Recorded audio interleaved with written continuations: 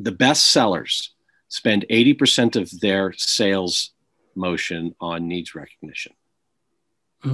They don't move on until there's clearly been a mutual understanding that a need does in fact exist. Not necessarily a need to buy your product or service, but a need to make a change. And that need is clearly defined and understood by both sides.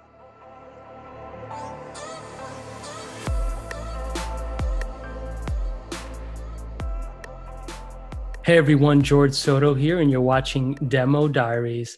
Today I'm joined by my good friend, Sean Shepard, who is Managing Director at U+. Sean, how are you, man? It's been a while. Actually, been like, I guess, pre-COVID? Well, obviously. Yeah, no, I think we did a little podcast a few months back, but no, we haven't talked much. How you doing? Yeah.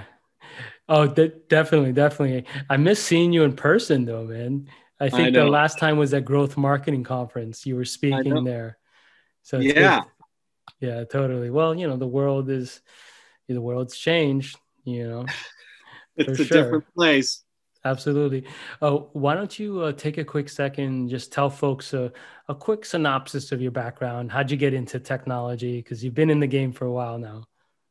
Yeah, I was raised in technology. My father was an executive at Intel, for 20 plus years, and the CEO of a few semiconductor companies here in Silicon Valley, where I was raised. And so I've always been in and around technology. I've always enjoyed the promise of technology and what it does to help the world. I'm easily excited by the bright and shiny new things that technology creates. And so I felt like after finishing my golf career, because I played golf in college and I played professionally for a couple of years, that my superpower was my ability to help others get what they want, and I wanted to be able to do that through technology. I'm not a technologist per se. I'm not a coder. I like to make the joke that I can't even spell HTML, but I know how to use technology to help people get what they want. And so I've built my career as a selling founder and co-founder and tech entrepreneur, and a big believer in the professionalization of sales and how it should be elevated to its rightful place in society, alongside being a doctor or an accountant or an engineer or a lawyer. Well, not a lawyer. And so I've spent most of my career trying to become as knowledgeable and skilled as possible as a professional salesperson, because when you talk to any great leader in business, they will tell you that the most critical part of their organization is the sales organization. But society doesn't view it that way. And I think that goes back to the retail experience we have in sales. Pushy people who may not be very ethical, who aren't very well trained, who are driven by trying to close deals as opposed to helping people get what they want. And so I've made it part of my mission to change the way people view it and help professionalize the industry and provide the right kinds of learning experiences and educational opportunities to make that happen. Well, first of all, I'm not sure I can play you in golf now. You're going to make me look silly. So I'm just like, I've been trying for years, and then now there's a golf course down the street, so it's a little easier. But if you promise not to make me look too bad, then maybe we'll do it when you come on down. I promise, brother. Golf is about the social experience. All right. The beauty of golf is that you don't have to be an equal level with the people you play with to enjoy it. Right? You're playing the golf course. You're not playing me. And where else can you drink and drive for 5 hours on somebody else's lawn? Fair enough. There's nothing better. Awesome. Well, you've been in sales for quite a long time, since the 90s, right? And, if you think about enterprise selling, how has that motion sort of evolved since those days? And of course, outside of technology's disrupted so many things, but there seems to always be these like fundamental truths that have existed. But how have you seen that whole sort of motion evolve? Yeah, I think the biggest fundamental change is because of the internet and the easy access to information um, at the fingertips of sales organizations professionals about their prospects, about their customer segments. There's never been more of it, right? And so I believe that as a result, fundamentally, um, we bear a greater responsibility as salespeople to use that information to gain as much understanding and insights as we can about our customers, who they are, what they care about, what they value, how they're measured in their jobs. Not just understanding our potential customers, but our customers' customers, and how that drives their behavior and where the potential opportunities might be for us to help them. Um, and um, and that's a tremendous opportunity, but it's also, is presented a great problem, because I still believe that the overwhelming majority of sales professionals don't do enough to understand their customers and how they might help them before they reach out, because technology has also given us the ability to just blast people with noise, and saturate all of these wonderful channels of communication that people enjoy to a point. And then until they get saturated, until there's too much noise, and then they move on to some other area. And we have the opportunity to follow them fast into those areas. That's why I see the most successful marketing and sales organizations know how to exploit properly and ethically and intelligently new channels, emerging channels, well before their competition does. And when they're able to do that and do that well, they have a real opportunity.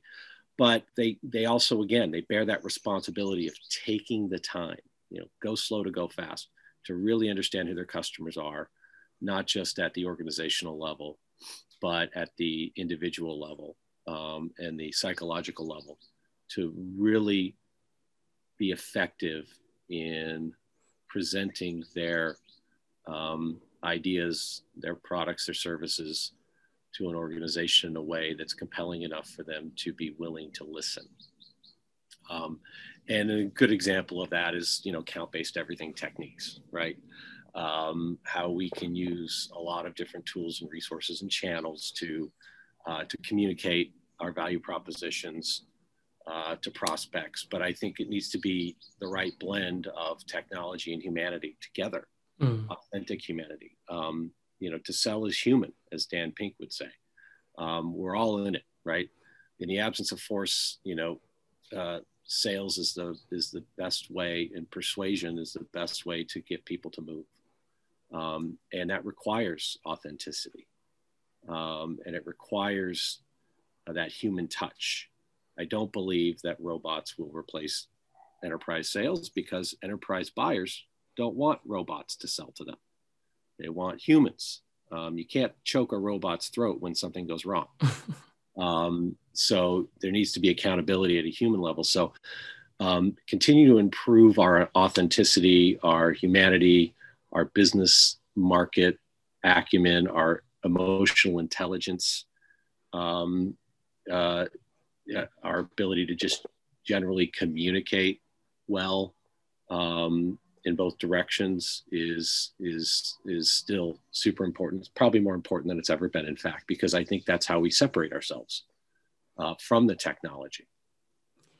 Awesome. Speaking of humans, if you've seen quite a few sales leaders and sales reps over the years, having been an investor, a sales leader, a rep yourself. What would you say the top enterprise sales reps typically do to move deals faster through a cycle and get them to close quicker, generally speaking? It's never changed for me. It's one thing. It's always been the same thing. It's needs recognition. We need to align how we sell to how people buy. and people buy, and there's a lot of data and research on this to support this. People have to recognize a need. Once they recognize a need, they evaluate their options. Once they've evaluated their options, they have to resolve their concerns, and then they make their decision. And then every future decision is informed by their prior experiences of going through that buying cycle. People don't know that necessarily that this is how it works, but we all do it. If your phone breaks, you say, "Oh, I need a new phone," or "I need to fix it," and you openly, explicitly state that you have a need. Then and only then does the sales cycle move fast. The thing that happens, the dynamic that we don't recognize necessarily, is that a lot of us will evaluate options, resolve concerns, and not make a decision because we actually didn't really recognize that we truly had a need. How many of us have gone through 6-month, 12-month, 18-month sales cycles, get to the bottom, think that we've got an 80, 90% probability of closing a deal, and then the customer goes dark? What happened? Well, I'll tell you what happened. They never truly recognized a need that was compelling enough for them to make the change necessary to make that decision. Does that make sense? Absolutely. Absolutely. Makes total sense. So then how does that change the sales cycle? And what can you do? The best sellers spend 80% of their sales motion on needs recognition. They don't move on until there's clearly been a mutual understanding that a need does in fact exist. Not necessarily a need to buy your product or service, but a need to make a change. And that need is clearly defined and understood by both sides. Because once that happens, the rest of the cycle goes very quickly. And you'll recognize that. We've all experienced what I call trigger event selling, or actually Craig Elias coined that phrase, shift selling. Shout out to Craig with the orange shirt always, right? Yes, he is the orange man. I love Craig. He's got the, there's that old joke of everything somebody touches turns to gold. With him, everything he touches turns to orange. But he talks about and defined people who are actively seeking to make a change as they've already had a trigger event that says, I recognize a need, and they're raising their hand literally actively in the market looking for a solution. And when you find those people, what happens?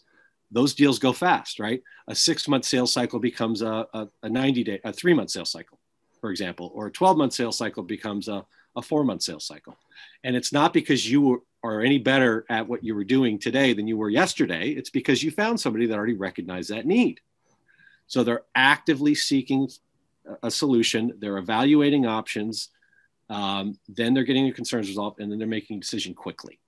So, and this is important for 2 reasons, because number one, it's going to reduce your sales cycles.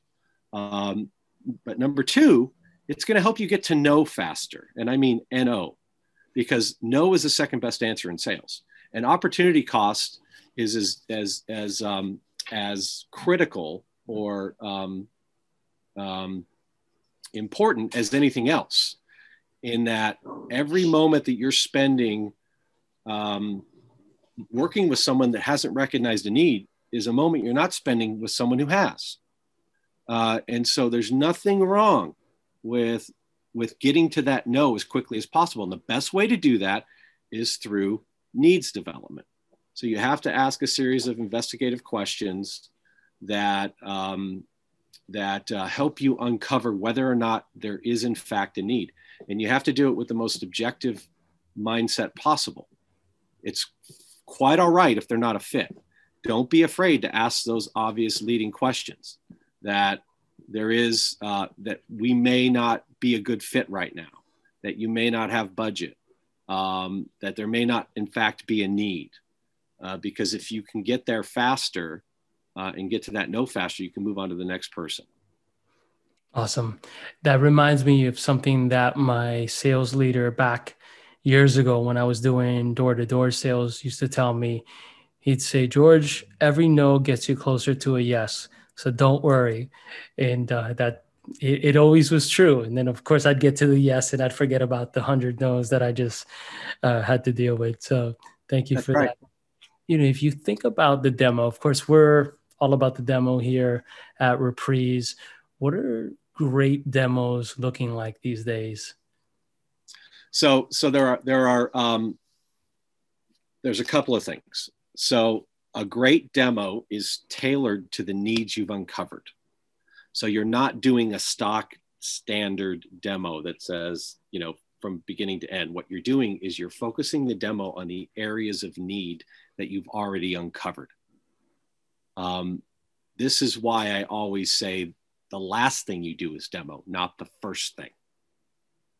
So I really object to sales funnels that are built with opportunity stages that include demo early, because demo is a part of a process. It's not the end all be all objective, but we have this product first mentality instead of a customer and problem first mentality that we've got to flip. So if you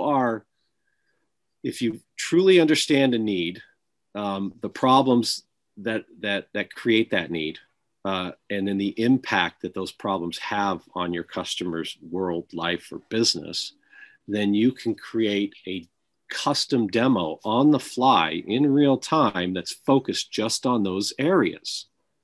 So that's the first thing. That helps you tailor it for resonance so they can identify with it.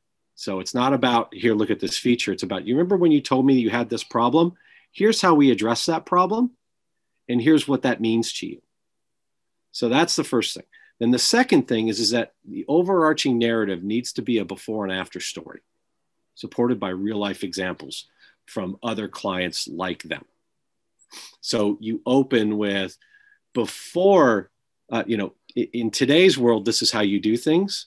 But once you have done this, this is what your after story is going to look like. So telling that before and after story really helps people understand the value that you bring. And then you need to use real life examples in each situation. So you might say, okay, well, we automate this piece of workflow. So before you used to spend all these hours on this. Now you get all that time back and the costs associated with it. And here's an example of another that we did that for. And here's what they've told us it's changed for them. Awesome. Well, on the other side, what do bad or poor demos look like in your experience? They're almost always the same. They focus on the product and not the problem. It's very frustrating for me that still 80 to 90% of the demos I see are the same.